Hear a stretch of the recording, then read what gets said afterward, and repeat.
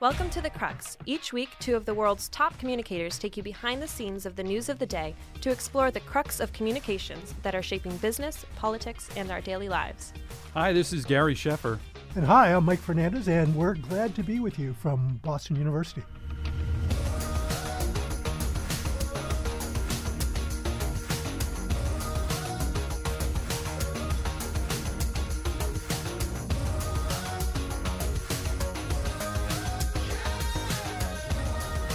Good morning, Gary. Hey, Mike, how are you? Good. And welcome to our Crux listeners. We have a terrific guest today with Alan Murray, the CEO of Fortune Media and editor of Fortune Magazine. But first, we have some news. The first item I'd like to bend your ear on, Gary, is Warner Brothers is said to release all of its new 2021 movies simultaneously on HBO Max. Now, you used to work at GE, and GE was the owner of NBC, a big player in the entertainment industry. At a movie studio, Yep. And on the Crux, we've talked a bit about how the economics of the news business is changing.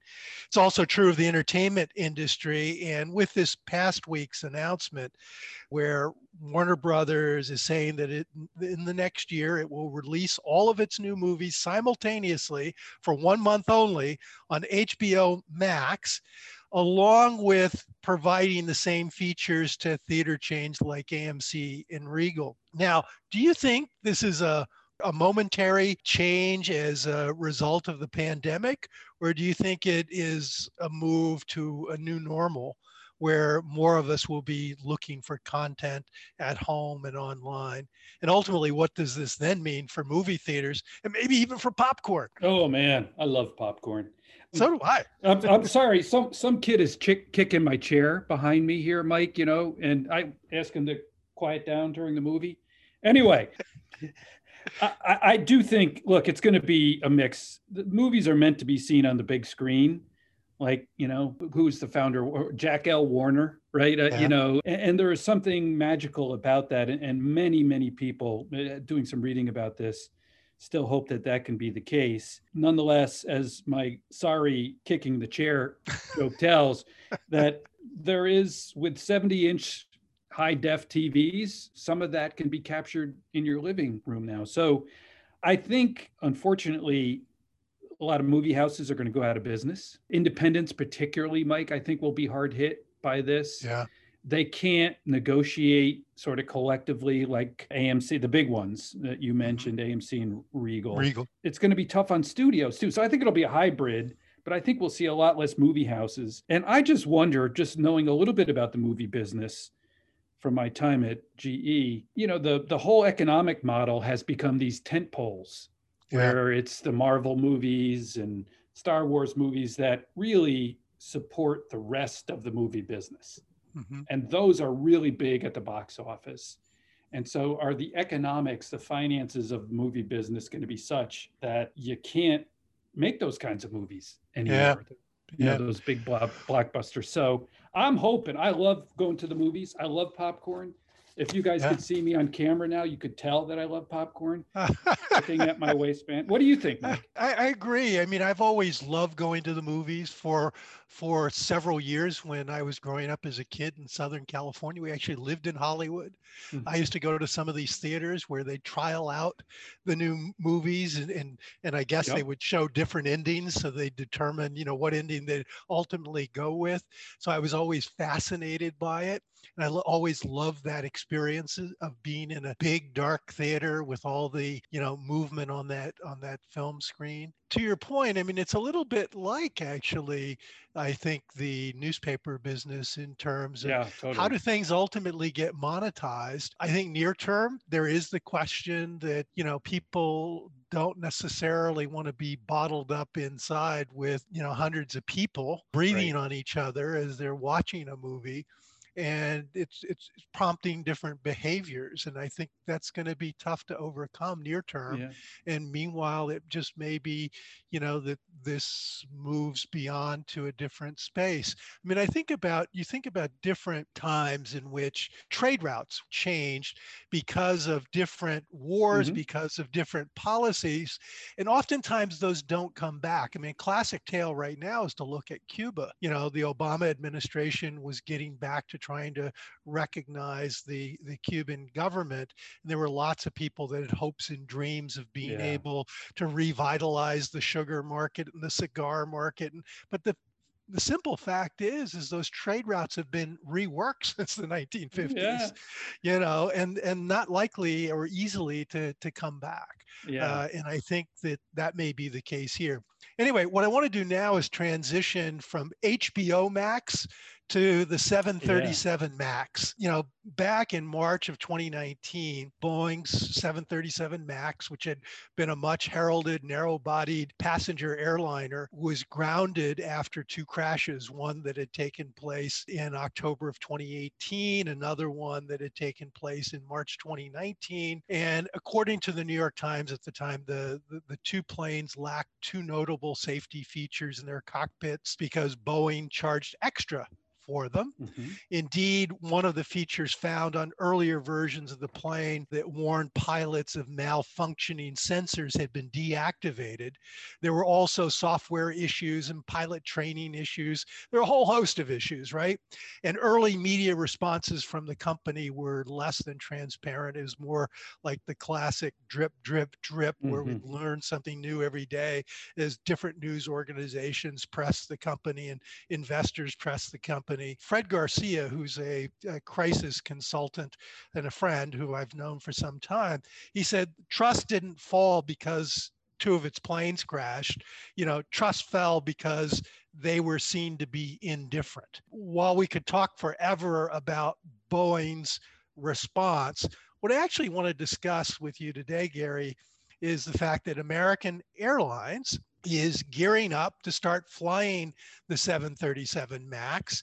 And indeed, just this past week, they held briefings for reporters and analysts, and they made their first flight with 140 passengers on board to demonstrate the MAX's safety. American has also made it known that all of its 2,700 737 MAX pilots will have been fully trained in the classroom, on simulators, and in the skies before they fly with passengers. American Airlines also has said that it will allow customers free of charge to opt out of MAX flights and will be able to find flight on non-MAX flights along the same corridors or connections. Its return to service is actually scheduled for December 29th. There will be round trips from Miami to New York LaGuardia. That will grow in January to include flights at JFK and Washington Reagan. What I want to know is, from a public relations, from a communication standpoint, is American Airlines doing the right things in a way that the public should be generally reassured, or is this a little late, not enough? And when will you be on your first flight from New York to DC? Well, I'm more concerned about COVID than I am about these planes, to be honest, Mike. And I'd be happy to fly on one of them. I do think American is doing the right thing. And when you said you wanted to talk about this, I took a look at its website and some of the communications, and it's pretty good. Yeah. And the thing that resonates with me, Mike, is the message: Americans pilots would never fly an unsafe plane. And that use of the credibility of the pilots, I think, has been highly effective. And I would continue to emphasize that if I were American, because clearly the whole Boeing case, as recently said in the New York Times, capitalism going awry, not to relitigate that, but seeing the airlines do the right thing here. I wish they'd started a little earlier, and it's been difficult for them to get some visibility maybe in the middle of everything that's going on to get this message out, because they had to get the green light from FAA first. Yeah, totally. Exactly. Too, right? Exactly. But it's very good. It's a little technical. right? Some of the stuff is a little technical, but they use their most credible people well, which are the folks who fly those planes. I agree with you. What I'd like to move from is now fear of flying to fear of vaccines. Former US President Barack Obama was interviewed this past week on Sirius XM's Urban View. And on the program, he said he'd be willing to be among the first to take the coronavirus vaccine, and that he'd actually do it on television. And then shortly thereafter, I think representatives for George W. Bush and Bill Clinton were also asked, and the message came back loud and clear. All three of them are willing to be inoculated in public. And part of this is interesting to me on kind of two different levels. One, we've talked a lot on this show about the public mistrust of science, right? Yep. And more specifically, there are people on the left and on the right who have been wary of vaccinations in the past. And then even during the political campaign, when I think it was because of President Trump's insistence that we're going to have the vaccine by election day, and the obvious push from the administration to get this out there as some kind of political ploy. We had the vice president-elect at one point during the campaign say she wouldn't take the vaccine until it was clear that this wasn't just a political move. But is the act of former presidents taking the coronavirus vaccine on television really necessary? Is it just a publicity stunt? And if it's necessary, why do you think it's necessary? Well, again, when you brought this up as a topic for today, I went back and looked whether this had ever been done before. And lo and behold, on the Ed Sullivan Show in 1956, Elvis took live on television the polio vaccine. And the king. And forget about presidents. Exactly. I'll do my Elvis here in a minute, because they apparently were having problems. Younger people were getting vaccinated, Mike, but teenagers, of course, who adored Elvis were not. According to what I had the chance to read, highly effective, that he was very influential in influencing teenagers to take the vaccine. So I say anything that gets people to think about this in a clear way is a good thing. It's overly politicized. I mean, it really, to your point, how did vaccines become so politicized? And I don't know what kind of poll it was yesterday, Mike, but on the front page of the New York Post was a poll that said something like 70% of the New York City Police Department wouldn't take the vaccine. Wow. And I find it really hard to understand that we need to get to 70 to 80%, as I understand it, absolutely, to be effective here for herd immunity. So I hope the presidents and others will be emphasizing the effectiveness of this vaccine and doing it in a very public, clear, non-political way. Yeah, I'm with you. I'll take the shot. I'll be on that plane. Yeah. Wait a minute. I got to do Elvis. No. Put the vaccine right here, baby. No, that's not, you can't. That's how he looked. He had his shirt rolled up and they were putting the vaccine in. Anyway, I'll work on it, listeners. I'm sorry. It's much better when I have a beer. I'm sure it is. Well, thank you, Gary. And now tell us about our guest today. So we're just really thrilled to have Alan Murray with us, one of the most respected people, and in business journalism today.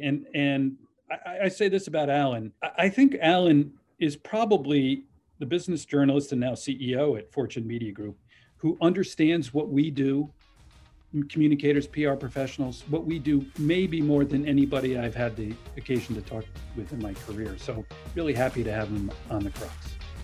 Right.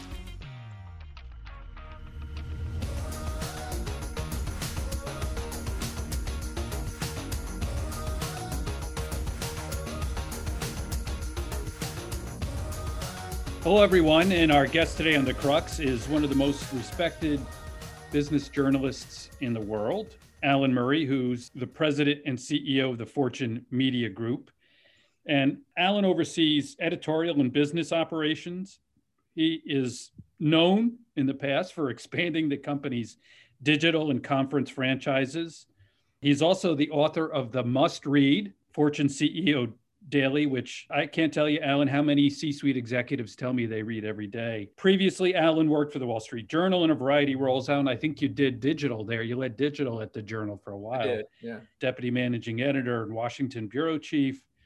And you're also the president of the Pew Research Center for about 2 years. So quite a background, but nothing like what Alan is doing now, which is transforming one of the most revered titles in the journalism world. Fortune has really invented itself over the past year. It was sold. Fortune was sold. And I won't try to say the name of your owner.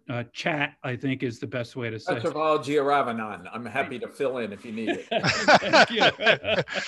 So we'll talk to Alan about the transformation at Fortune, trends in CEO activism, which he writes a lot about, including today, and what American business should expect from the Biden administration. So Alan, welcome to the Crux. Thank you for having me. And thank you for that incredible introduction. Now I'm going to have to make my mother listen to the podcast. There you go. Yeah. That's the only people, Alan, who listen to our podcast is our mothers, right? You know. So in addition to writing about and interviewing CEOs, you're now a CEO yourself. And so I want to ask you do you really miss running the editorial staff at Fortune, or do you enjoy spending more time with investment bankers?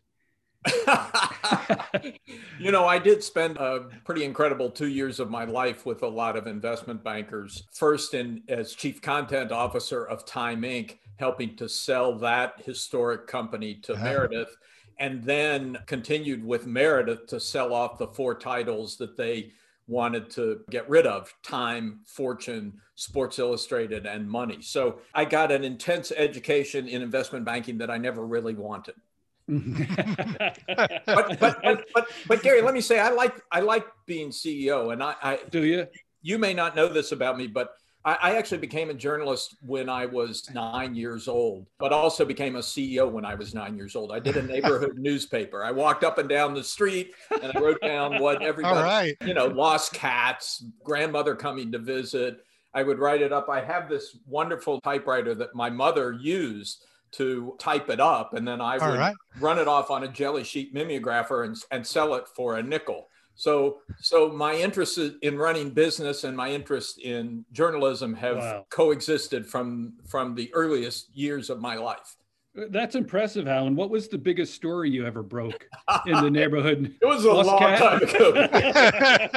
It was a very long time ago. Well, listen, but I have to say, the other wonderful thing about Mothers is she saved every copy and put it in the book. So I have it right here if you would someday like to go through it. Well, maybe that'll sell. I think you should try that out. So listen, I talked about your morning newsletter, which I recommend to all my students at Boston University. You pack a lot into it each day. So what informs your journalism, what you want to write about each day? I think I've had the good luck over the course of the last 15 or 20 years to be able to spend a lot of time talking with, interviewing leaders of companies, the top figures in the business world. I can't think of many, frankly, that I haven't had the opportunity to interview, either on our conference stages or for a podcast or a video or for a story. And I felt like there were important things happening among that group of people that weren't fully or widely recognized. And so that's really become the core of that email address. I think I have access to some information that isn't widely available, and I want to share it. And it lets me, by the way, continue to keep a few fingers in the journalism business while I'm there. Well, like this morning, you wrote about Jim Collins, of course, the author of Good to Great, and the changes in business that you're a firm believer that it has changed fundamentally. What was it about conversations with Collins that led you to write something today? Well, he updated a book that he wrote back in 1992 called Beyond Entrepreneurship. And he updated it with his view from 2020. And so I quickly grabbed an early copy of the book because I wanted to see if he was seeing the same changes I was seeing. Mm-hmm. And there wasn't any immediate evidence that he was. I think Jim Collins is invested in the notion that there are some rules of leadership that are unchanging over time. And so he provided new examples, but didn't really provide different rules. So I was eager to talk to him to sort of go back and forth on that, because as a journalist who's been watching business and covering business for 4 decades, I am absolutely convinced that there are some things going on today that are dramatically different from the way business was run 20 years ago, 30 years ago, 40. Picking up on that, I mean, I think even Fortune itself has gone through some dramatic change, which has happened on your watch. A lot of us tend to think about Fortune as this substantial magazine, but online, the event-based content, you've introduced a video hub, the Fortune Global News app. And then on the print side, each issue is now centered on a central topic, such as artificial intelligence. You've also said you think Fortune will be more of a premium product. What does that mean? Oh, there's so much in that question, Mike. I know. let me try and do a quick answer. Look, Fortune is 90 years old, so it's been around for a long time. And for 85 of those years, it was pretty much just a magazine. I mean, the conference business goes back 20 years, but not at the scale we do it now. So you're talking about a heavily, and this was true, by the way, of all the Time Inc. publications, Time, Fortune, Money, Real Simple, et cetera. They were predominantly print magazine businesses. Time was structured to keep them that way. It gave all the video stuff to Warner Brothers. It gave all digital. The Fortune website 6 years ago existed on CNN. It was CNN Money. That's We right. didn't even have our own website. So in 5 years' time, what you've seen is, first of all, a switch to digital. And this year in 2020, for the first time, we brought in significantly more digital advertising than print advertising. So that in and of itself is a big change. But then the growth of the executive conference business, which by the time the pandemic hit was close to 40% of our revenues. Wow. And more than that of our profits. So it was a high end, Gary, you're familiar with it because your CEOs you worked for frequently participated in it. High end executive conference business. And then the new business that we launched in the last 2 months is an extension of that, because this CEOs kept telling us, this is great content. We like what you're doing, but the real need for this is not at my level. In the C-suite, I've got lots of sources of information and lots of networks. The people who need this are the people about 2 or 3 levels below who are going to be in the C-suite 10 years from now.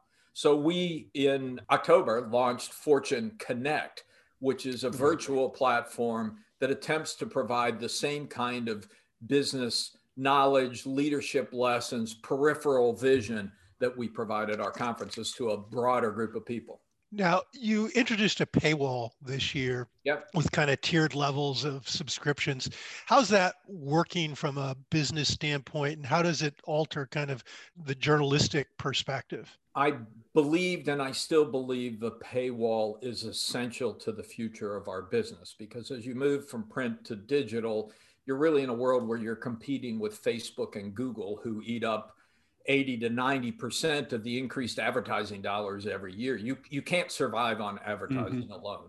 So I think a paywall is critical, first of all, but second, also beneficial. And you hinted at this, it gets you to think less about serving advertisers and more about serving the reader, the person you're actually trying to serve. So it's absolutely essential to the future of our business. Having said that, it's a tough slog, because we were giving it all away online until a year ago. And you got to, people get accustomed to getting something for free. It's not going as fast as we'd like, but we've got tens of thousands of people who have subscribed. It's growing steadily, and we're going to keep working at it because we think it's essential to the future of our business. So I'm going to switch topics now, Alan. I want to talk about CEO activism, which you've written a lot about.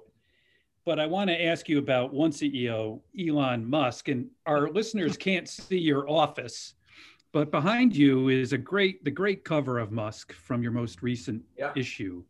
And it's just fantastic. And I love the redesign of the magazine. Thank you. By the way, Alan is also hawking his books. Our listeners can't see. They're on this but, that's, for another time. Many of them are still in print and purchased. So you just named Musk the business person of the year. And a year ago, just seems recently, in my crisis classes at Boston University, I was talking about Musk and his erratic behavior, the SEC problems that he had, the statements that he made about the business that turned out maybe not to be so accurate. And now Tesla is, as you guys write, it's a great article. It's just crushing it in the stock market and in sales, et cetera. SpaceX is put people in orbit and they're launching a new, more muscular rocket soon. Why has Musk been able to be so successful when he's been so erratic? And look, Gary, you said I made him business person of the year. I don't get to do those things. Oh, darn it, yeah. CEO. And I have been as critical as you have of his erraticism and on Twitter craziness. I mean, remember the whole attack on that Thai diver who helped rescue those kids from the cage, where he called him a pedo guy, and the attack on the SEC, and where he said he had funding secured for a buyout. I mean, just sort of crazy and irresponsible behavior. And I it's like, wow, do we really need that? But the business person of the year is based first and foremost on a very rigorous screen of business performance. Yeah. And you just can't deny what an extraordinary year Elon Musk has had. Some of it is in the stock price, and and you can question how much of that is hot air. But man, it's like a 1,000% increase over the course of 12 months. And then he did what a lot of people thought he would never do. He's turned it into a profitable company. It's had profits 5 quarters in a row, which is pretty amazing. I'm very conflicted about this. By the way, when I was talking to Jim Collins last week, he one of the things he says in Good to Great, you'll remember, the CEOs who were built for the long term and really survived over the long term, they had a certain number of characteristics. One was humility. Okay. I don't think anyone has ever used that word in reference to Elon Musk. So I'm very conflicted about this, but man, you can't deny it. We talk a lot at Fortune about having an underlying purpose. Musk has the biggest purpose of them all. He wants to single-handedly fix climate change and build a colony on Mars just in case. No other company or no other business person is as bold in their purpose. And as crazy as that sounds, he's making real progress in that direction. So I think you with all the caveats about his personality and his erraticism, you really have to take your hat off to what he's accomplished. I just try to think every now and then, Alan, about the head of communications, although they did get rid of some of their people. I've been through some things in my career, but wow, that's got to be an interesting. It's pretty clear to me, Gary, that the head of communications is Elon Musk. Yeah, exactly. Absolutely. So we talked earlier about changes, and certainly one of them is expectations socially and internally for CEOs to be more active, Alan, right on policy. So who's doing it well, and what are the limits to CEO activism? Well, let me start first with the change. I mean, I think CEO activism is part of a bigger story about CEOs focusing more on their positive contributions to society. We can come back to that. But let's just talk about the activism part, speaking out on controversial social issues. One period in my resume that you overlooked was in the which is fine, I'm not complaining, was from 2002 to 2005, I hosted a television show on CNBC where we were frequently reaching out to CEOs, and there was a fair amount of controversy at the time. So I've long been in the business of trying to get CEOs to comment on controversial social issues. And as you know, Gary, because you were a part of this, the standard response of any CEO when faced with a controversial issue that didn't directly affect their bottom line was to get under the desk. There is no way. Exactly. I'm going to talk about that. And I think this really, I give Mark Benioff actually of Salesforce a lot of credit for changing this in 2000. It was either 2014 or 2015 when Indiana passed a controversial religious liberties law that was perceived by many people as discriminating against gays and lesbians. Benioff was the first to come out and said, you know what, you do this, we're going to close down business in your state because it's not right for our people. And there was a steady increase after that. I mean, one of the amazing, Delta Airlines is a good example. Yeah. Based in Atlanta, the Georgia state legislature, the majority of the members belong to the NRA. After Parkland happened, Delta withdrew its promotional rates for going to the NRA convention, which was an amazing thing to do when you're in a state like that. Absolutely. Similarly, North Carolina passed a law a little bit later that restricted transgender access to bathrooms. Now, imagine in your career, your advice to the CEO when he said, should I say something about this transgender access to the bathroom? And if we brought it up to them, they'd say we're crazy. You would lose your job. Yeah. And yet the business community felt it had to speak out. And Bank of America, the largest employer in the state of North Carolina, came out strictly criticizing that. So this has been growing up for a period of time. I think the biggest single example of it came this year with George Floyd. Absolutely, yeah. The number of passionate statements out of CEOs was really extraordinary. And of course, cynics, which is a word that describes most of my colleagues in the press, and Gary, you probably used it to describe me from time to time. No, all good. But, cynics said, oh, it's just words. And maybe it is just words. But even going back to Ferguson, which was 2015, no CEO said anything about Ferguson. Exactly. So I think that's the most of a big pronounced change. And it's complicated because you can't speak out on every issue. You got to pick your shots very carefully. Sure.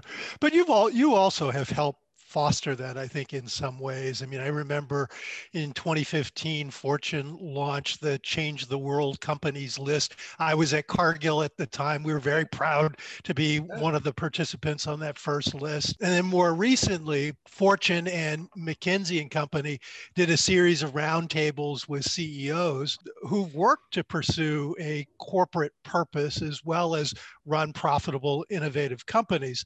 You issued a report that was intended to serve as something of a playbook on this. What exactly did you find in that? Well, let me give you just a little bit of history first, because this has become core to what Fortune is and what Fortune does. We believe our purpose is to make business better. And what happened back in 2015 was I kept hearing more and more CEOs talking about wanting to improve their impact on society. And I looked at our lists, and we have all kinds of lists: Fortune 500 by size, fastest growing companies, best places to work, most admired company, you name it. We didn't have anything that attempted to measure their social impact, positive social impact. And so we created the Change the World list. We did an extraordinary conference at the Vatican in December of 2016. Oh, that's right. Yeah. Brought together 100 CEOs, no politicians, and said, let's talk about what the private sector can do to address some of these big global problems. Very inspirational meeting with the Pope. That led to the creation of something called the CEO Initiative, which is a community of CEOs that meet on a regular basis to try and improve their impact on society. So all of this has become very important to us. But I have to say, and I thank you, Mike, for giving us some credit for driving it, but in some sense, we were following it. It was just happening. And in fact, the biggest surprise to me, in answer to your question, Mike, is that in March, when the pandemic hit, I thought, oh, well, this is all going to go away now. There it goes. Yeah. Yeah. Remember, Gary, what happened to the talk about the environment back in the last recession? It disappeared. That GE was a big leader, and then it suddenly disappeared. And I thought, oh, here we go again. Everybody's going to focus on the bottom line, and all this talk about stakeholder capitalism and impact on society is going to be put on a back burner for a few years. And that is not what happened. In fact, it was just the opposite. I think because this was not first and foremost an economics crisis, it was a stakeholder crisis. Right. Your employees were the first thing you had to worry about because of their safety, but also the communities they operated in. And so, if anything, it only intensified. Now, let me go back to Jim Collins quickly, because your question, Mike, was about purpose. So we kept hearing, and we were working with McKinsey, more and more companies talking about how important purpose is. Purpose doesn't conflict with profit. Collins' point is, hey, you go back to Johnson and Johnson. The Credo, yeah. The Credo, or look at a company like Merck from the very beginning, or he spent a lot of time looking into Patagonia. He said, don't confuse what's new with what's rare. So this has always been the best way to build a business, but it's been relatively rare. And so I did say, Jim, do you think it's become more common? And he said, oh, yeah, I think it has become more common. So I finally got him to admit that something had changed. Yeah. And in some vein, I've always thought that, in the accounting profession, I'm sitting here with a master's degree in accounting, even though I've spent my life as a communicator. But the interesting is they've got something called the going concern concept, in accounting theory. And the reason you keep financial documents is because you have a belief that this organization is sustaining. And if and that's like the truest sense of sustainability. And if you look at that more broadly and largely, and you get into questions of like environmental sustainability, you realize that all has to be sustained in order for you to sustain as an organization. That's right. But I think what is changing, and what is going to have to change, and there's a lot of emphasis on it right now, is that accounting infrastructure that you just referred to has been built up over a century, and a century in which financial returns and return to stakeholders were the main measure of corporate success. And as now we put more and more focus on the stakeholder returns, how are you doing on the environment? How are you doing for your employees? How are you doing for the communities you operate in? How are you doing for your supply chain and the disadvantaged communities they operate in? We're going to have to develop a more robust set of metrics to measure those. There's a very good book by a professor named Paul Collier called Prosperity, where he makes this point. And he actually talks about how the balance sheet of corporations has changed. That 40 years ago, if you looked at the balance sheet of a big corporation, you had a lot of plant and equipment, and you realized that the scarce resource there was plant equipment. Maybe it was oil in the ground, maybe it was financial capital. And so you had to measure that and steward it carefully. So moving forward, we have moved the balance sheets of corporations today. It's much more about intangibles, intellectual property, stuff that's tied to the employees.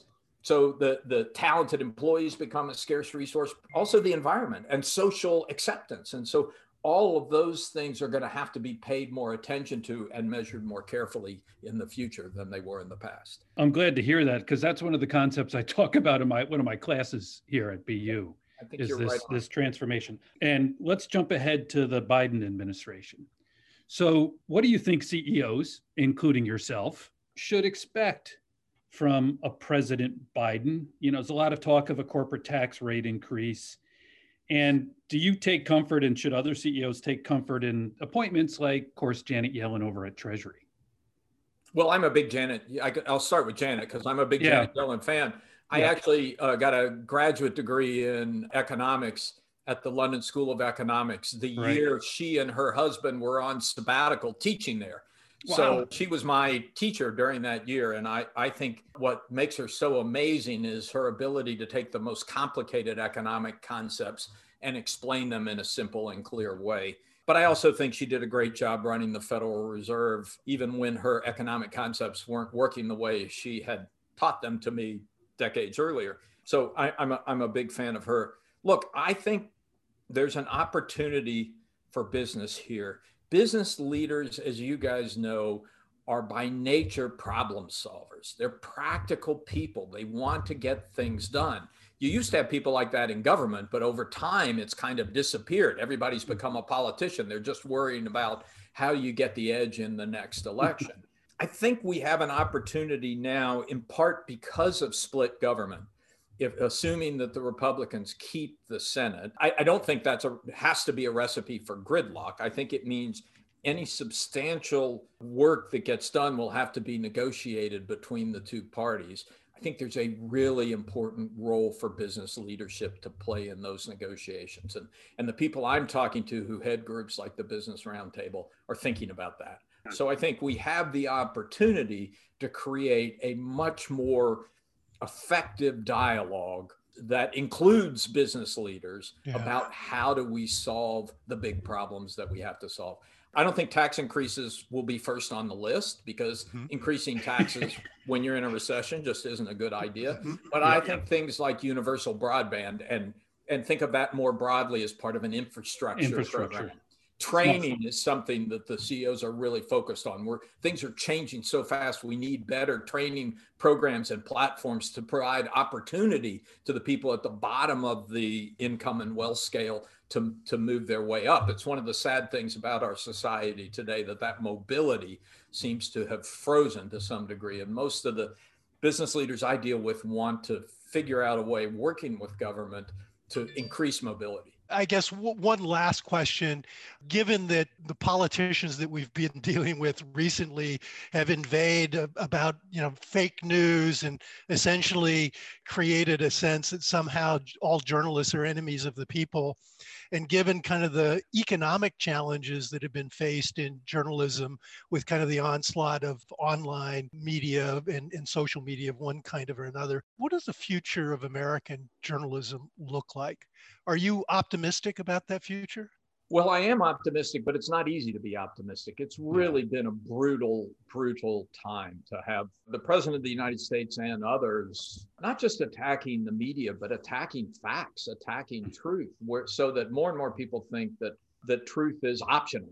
You can pick what you want to believe, and being unable to distinguish between news organizations, even if they have biases, that actually report and double check their facts and try and get the other side of the story, and news organizations that pass on rumor, or frankly, some so-called organizations that just make things up.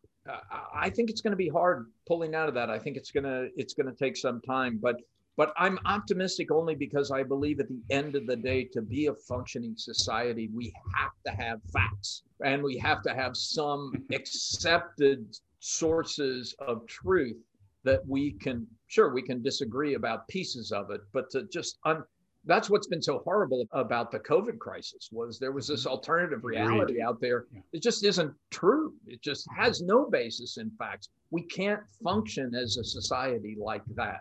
We have to get back to an understanding of some fundamental facts as a basis for our debates. Well, thank you, Alan. As I said at the top, I completely agree with you on that. And I sincerely hope, as business communicators, Mike and I always wanted strong business journalists. It was better for our companies to have good people covering us. Even if you curse them a bit. Yeah, exactly. That's right. Absolutely. Look, and you cursed us every once in a while, I think too, But listen, Alan's newsletter, the other Fortune newsletters as well, are must-reads. And I think the magazine today is just terrific, Alan. And I highly recommend it to all the folks in our profession. Thank you for taking the time to be on the Crux. Thanks. Great talking to you. All righty. Take care. Bye-bye. Bye.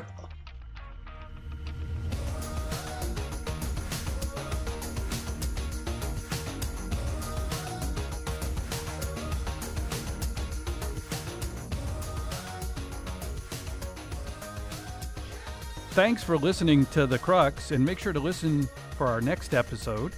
Follow us at The Crux on Facebook and on Twitter, and you can find our episodes on SoundCloud and on our website, thecruxpodcast.org.